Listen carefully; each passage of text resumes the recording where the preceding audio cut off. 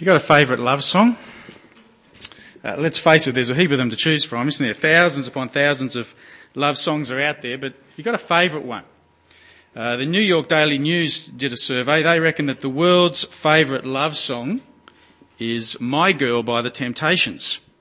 Not sure about that. The biggest selling love song of all time, if that's anything to go by, that's an old Elvis Presley song, Now or Never. Anyone heard that one? Sue and I have a bit of a soft spot for the Billy Joel song, Just the Way You Are. That was released when we just started going out. It sort of became our song, and we still get a bit mushy whenever we hear it, much to our kids' disgust. But what about you? Have you got a favourite love song? Now, friends, in our series over the next few weeks as we look at Song of Songs, what we're effectively going to be looking at is God's favourite love song.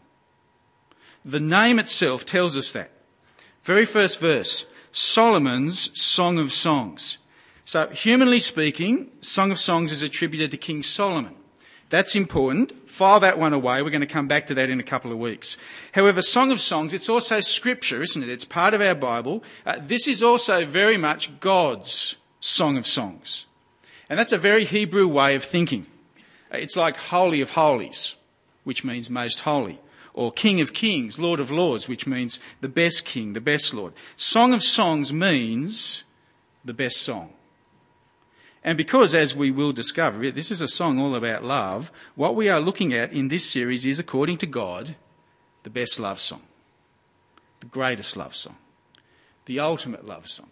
This is the love song to end all love songs. For this is a song in which God will give us profound insights into the very nature of love. And you can especially see this in our opening section this morning. A section which introduces us to two lovers, and a section which allows us to listen in as these two lovers firstly express their desire for each other. Verse 2.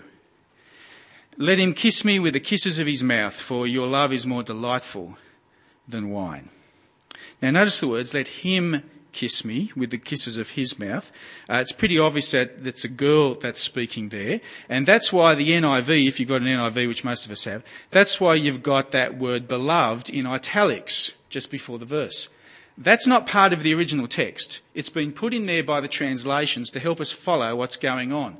Whenever you see that word beloved in italics, that's the NIV telling you that they reckon it's the girl who's speaking. Whenever you see lover in italics, that's the NIV telling you that they reckon it's the man who's speaking.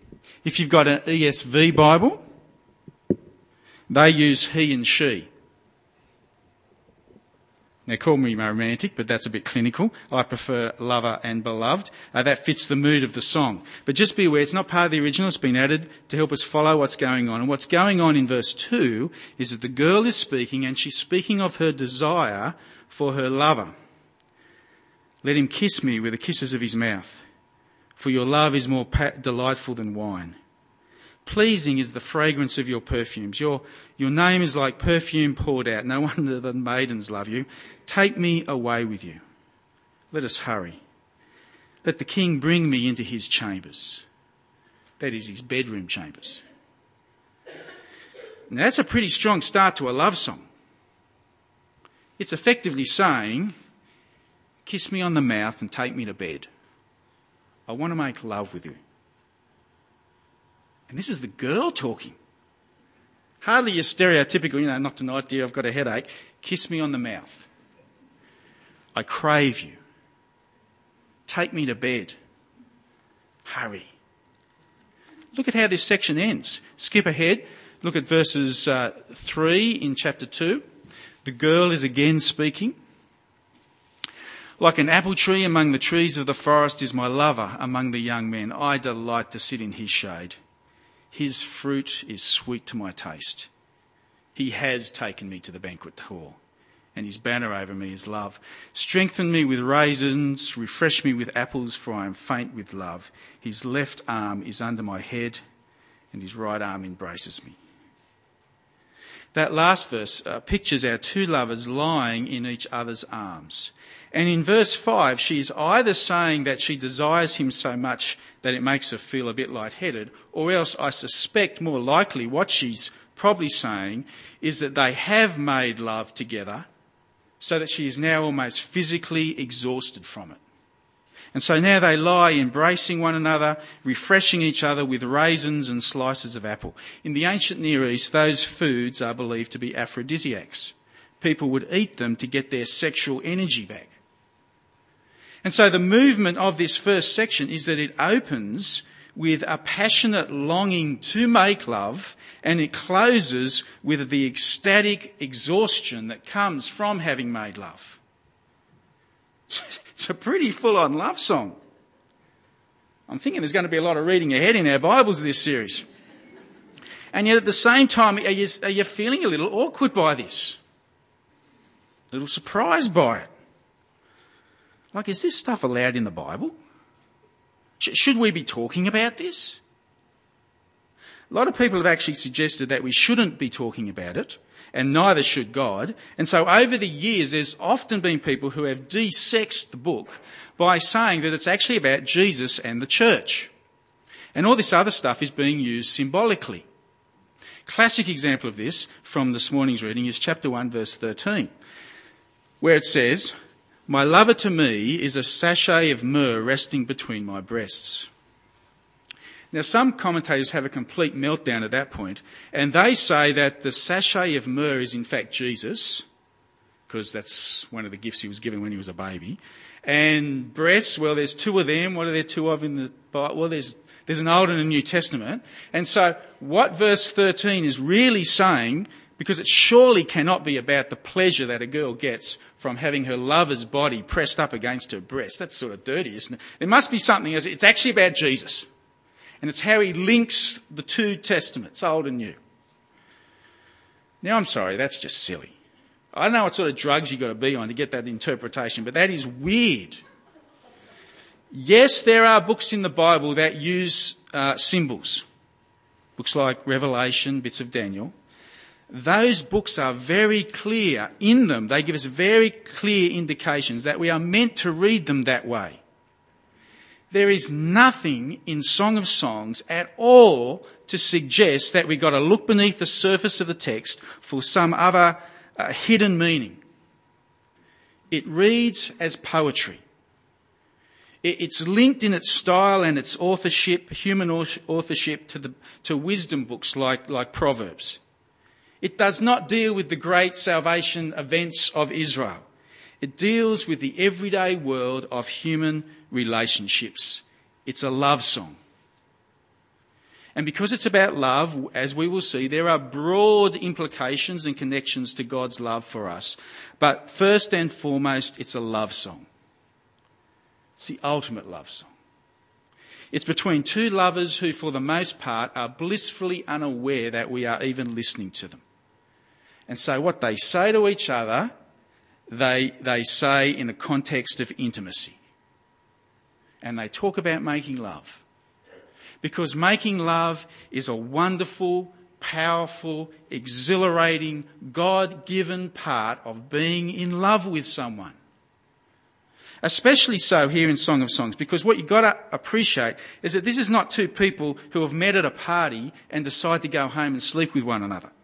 No, in fact, in a couple of weeks' time, we'll see that Song of Songs will tell us that is such a dumb thing to do. Here in Song of Songs, we have two lovers who are unconditionally pledged to each other. We're going to hear about their wedding in chapter 3. But just because this is chapter 1, that doesn't mean they're not married yet. It's a song. It's poetry. There's poetic license. The chronological order of things is messed around so as to make important truths. But our young lovers are married. And in that context, making love together is truly, madly, deeply and completely good. This is not sex with someone you hardly know. This is love making with your life partner. And that is not dirty, it's delightful. It's intoxicating. It's exquisite. And it is so different to what Hollywood usually dishes up to us. I mean, you can spot the difference of that in today's reading because, yes, it opens with them wanting to make love, and yes, it closes with them having made love. But in between, what we do not get is some hot and sweaty sex scene like you might get in a Hollywood movie. What we get instead is a movement of these two lovers from desiring each other to describing each other, saying what they love about each other, affirming how special they are to each other. Haven't got time to look at all the things said. Look for example, at verse 15. How beautiful you are, my darling. Oh, how beautiful. Your eyes are doves. In the Old Testament, doves are often used to signify peace and purity and tenderness. And as he looks into her eyes, he tells her that's what he sees. I love your innocence. I love how gentle you are. She likewise delights in him, verse 16. How handsome you are, my lover. Oh, how charming. And our bed is verdant. Verdant means lush, grassy, leafy. It's as if she's saying that their bed just feels so natural. You're so good looking. You're so adorable. I'm so captivated to you that just lying together in bed just feels so natural, so right, so good. This is delightful. As we hear our two lovers describing how captivated by each other they are. If you're married, I hope you're doing this. Song of Songs has rebuked me to do it more. But friends, here's the telling point. Because what's distinctive about this describing of one another in this section of the book, it's not just the way they describe each other, because we'll hear that lots and lots of times. What's distinctive about this opening section is especially how the girl describes herself. Look again at verse 6 of chapter 1. Do not stare at me because I'm darkened by the sun. My mother's sons were angry with me. They made me take care of the vineyards. My own vineyard I've neglected. Do not stare at me because I am dark. In other words, this girl was not your conventional beauty at the time. I know it's trendy nowadays to have a tan. Not now. Not then, sorry. Dark skin meant that she'd been out in the sun. Sounds like she grew up in a bit of a harsh family, doesn't it? Sounds like she grew up working on the farm. Her skin is weather-beaten. Her appearance is a little neglected. She didn't have the nice pale skin that was so fashionable back then. Look at chapter 2, verse 1. I am a rose of Sharon, a lily of the valleys. Now she's actually saying there that she's pretty plain. The lily of the valleys, that was a very common flower. They were everywhere. What she's saying is, look, I'm nothing special. I'm ordinary. I'll never be on the front of a magazine. Recent survey reckons 99% of all women have something about their appearance they don't like. I'm too fat, too short. My legs are a weird shape. Not pretty. To which her lover says, you are to me. Look at chapter 2, verse 2. Like a lily among thorns is my darling among the maidens. That's a great verse. Guys, that's a verse to notice. She says, I'm just an ordinary old lily of the valley. He says, you're a lily, but every other girl is a thorn compared to you. You are that special. And friends, it is this point that this section of Song of Songs is alerting us to something very important about the nature of love. It's alerting us to the fact that love is so powerful. It will so captivate you with someone that it will completely shape the way you look at them. It will completely shape the way you think about them. It will completely shape the way you deal with them. Got to appreciate this afresh the other day when Sue and Olivia were having this prolonged discussion about the Twilight book series. Now, for those who don't know it, the Twilight book and now movie series, it is a massively popular series all about a love story between two teenagers, Edward and Bella. Now, Edward is a vampire, but more to the point, he completely and utterly adores Bella, hopelessly in love with Bella. Even more to the point is that Edward is impossibly good looking. According to Bella in Book 1, Edward's voice is quiet and musical. His laugh is soft and enchanting. His body is slender but firm and muscular. Quote, his dazzling face, friendly and open, with a slight smile on his flawless lips. Page 37. Anyway, like most teenage girls who have read the book, Olivia is deeply in love with Edward. So much so that she talks Sue into reading the books as well. So here they are one night, sitting around the lounge room, having this incredibly intense discussion about how truly beautiful Edward is. And I'm sitting there and I must have had this sort of glazed look on my face. So Sue turns to me and she says, "But you know, Bryson, you're my Edward." At which point I think Olivia sort of threw up in her mouth a little bit. Because clearly I'm not. But Sue meant it. To her, I really am. And she's my Bella. And that's what love does to you. Love will memorise you with someone. Love will honestly transform them in your eyes. Love will change the way you think about them. It will change what you see. Just delightful. Mind you, before we get to the point that Song of Songs wants to get to here, before we move to the lesson that it wants to give us about this truth about love, bear with me with a little aside, because maybe, just maybe at this point, all this talk about how powerful love is and how it totally shapes the way you see something, maybe it's actually making some of us here feel a little sad. Because you might be thinking to yourself, I don't love anyone like that. I don't have anyone who loves me like that. I wish I did have someone who was captivated by me, but I don't. I want to encourage you with the fact that you actually do. It's Jesus. And the danger is to downplay Jesus' love of you, because it's not the romantic sexual kind that Hollywood tells us that we got to have. But in reality, Jesus' love of you is even stronger. And it is exactly the sort of love which shapes what he sees in you.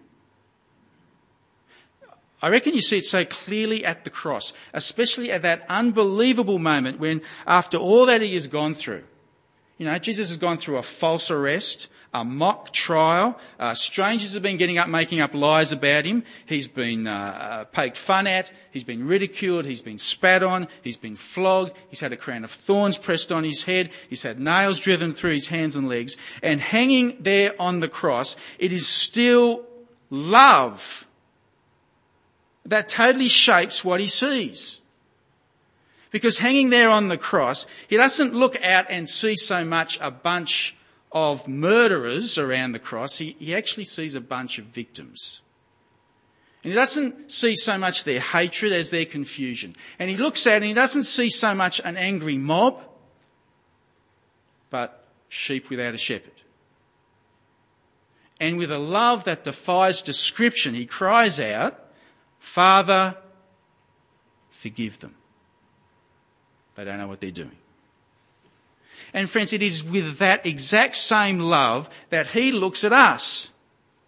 And he looks into our lives and he looks past our lying and our laziness. He looks past our gossiping and our empire building. He looks past our bad temper and our fantasies. He looks past our selfishness and our play acting. And with a love that defies description, he looks at us and he sees that we are lost. And with a love that defies description, he offers up his life for us. That's love. Please do not ever feel you are not loved. Jesus' love of you transforms how he sees you. It transforms how he thinks of you. It transforms what he has done for you. Song of Songs is telling us that love is very powerful, and in the hands of God, that is thrilling.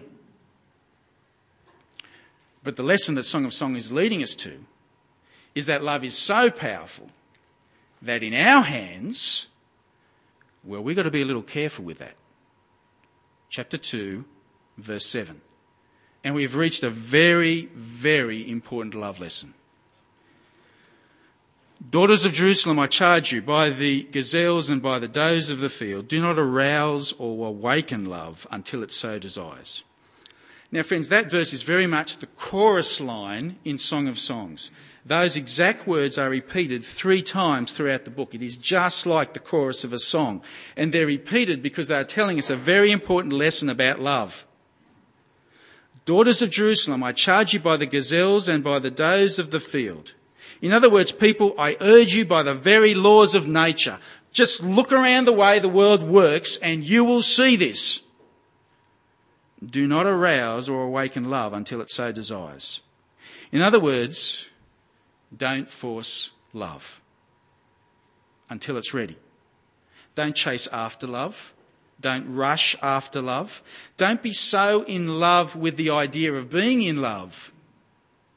Don't be so afraid of being alone that you actually foolishly rush into love way too fast. Why? Well, every time the chorus gets repeated, there's going to be a whole new reason added why. But here in this first section, the reason we're being told, the reason why is because love is just so powerful. This is strong stuff. It is not for the faint-hearted.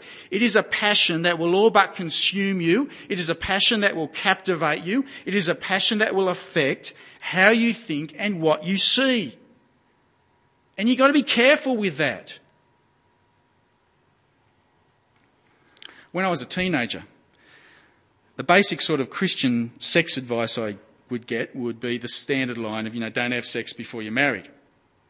And so if you did have a boyfriend or a girlfriend, the basic rule of thumb is, if their body has something that your body doesn't, don't touch it.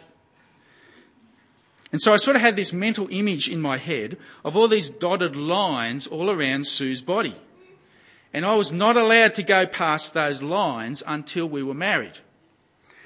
And because I was a normal boy, I would spend hours thinking about exactly where those lines were and how I could possibly move them along a little bit. And there's sort of wisdom in that. But Song of Songs is actually taking us down a different tack. The advice here is not so much don't cross the line, it's don't rush the time. Don't arouse love too soon. Don't awaken it too early. Because this is heavy-duty stuff. And we're not just talking about the sex side of things. We're talking about the whole emotional package. Love will play with your head. And because we are not perfect, it can cause a lot of damage when we rush into it. And I've seen it time and time and time again. I have seen parents absolutely in despair because their children foolishly link up with a person who is so obviously wrong for them. But love blinds them to that.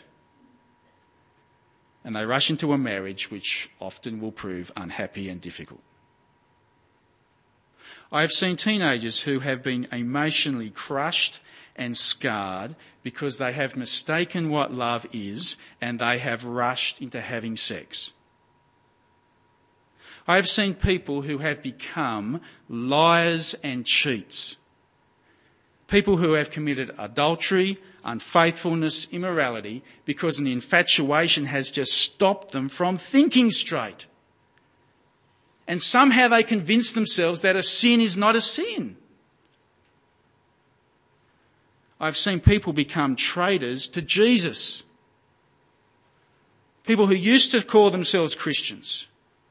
But because they have been fearful of being alone, they have rushed into love with a non-Christian. And because love can be so blind and love can be so strong, it has convinced them that they'll be different.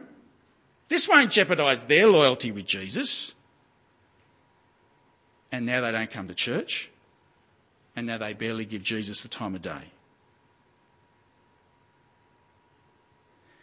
Friends, being in love, it's wonderful. And it's enthralling. Making love is intoxicating. And it's exhilarating. But Song of Songs wants you to know it's strong stuff. It is a passion that will captivate you with another person.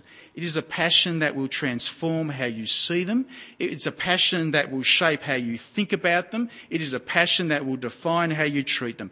And in the hands of a perfect God, that is thrilling and it leads to wonderful things for us. But in the hands of less perfect people, like you and I, God wants you to know you've got to handle this with care. I charge you by the gazelles and by the does of the field, do not arouse or awaken love until it so desires. I'll pray. Father, thank you so much for the gift of love. Thank you for its exhilaration for us. Thank you for the gift of making love with our life partners. But Father, thank you also for loving us enough to just warn us about it. Thank you for this word in Song of Songs. Father, as we keep reading through this song, help us to love well and to learn about how to love well. And Father, thank you for loving us. Thank you for looking into our lives and seeing us through the eyes of love. Thank you for everything that Jesus went through because of that. Amen.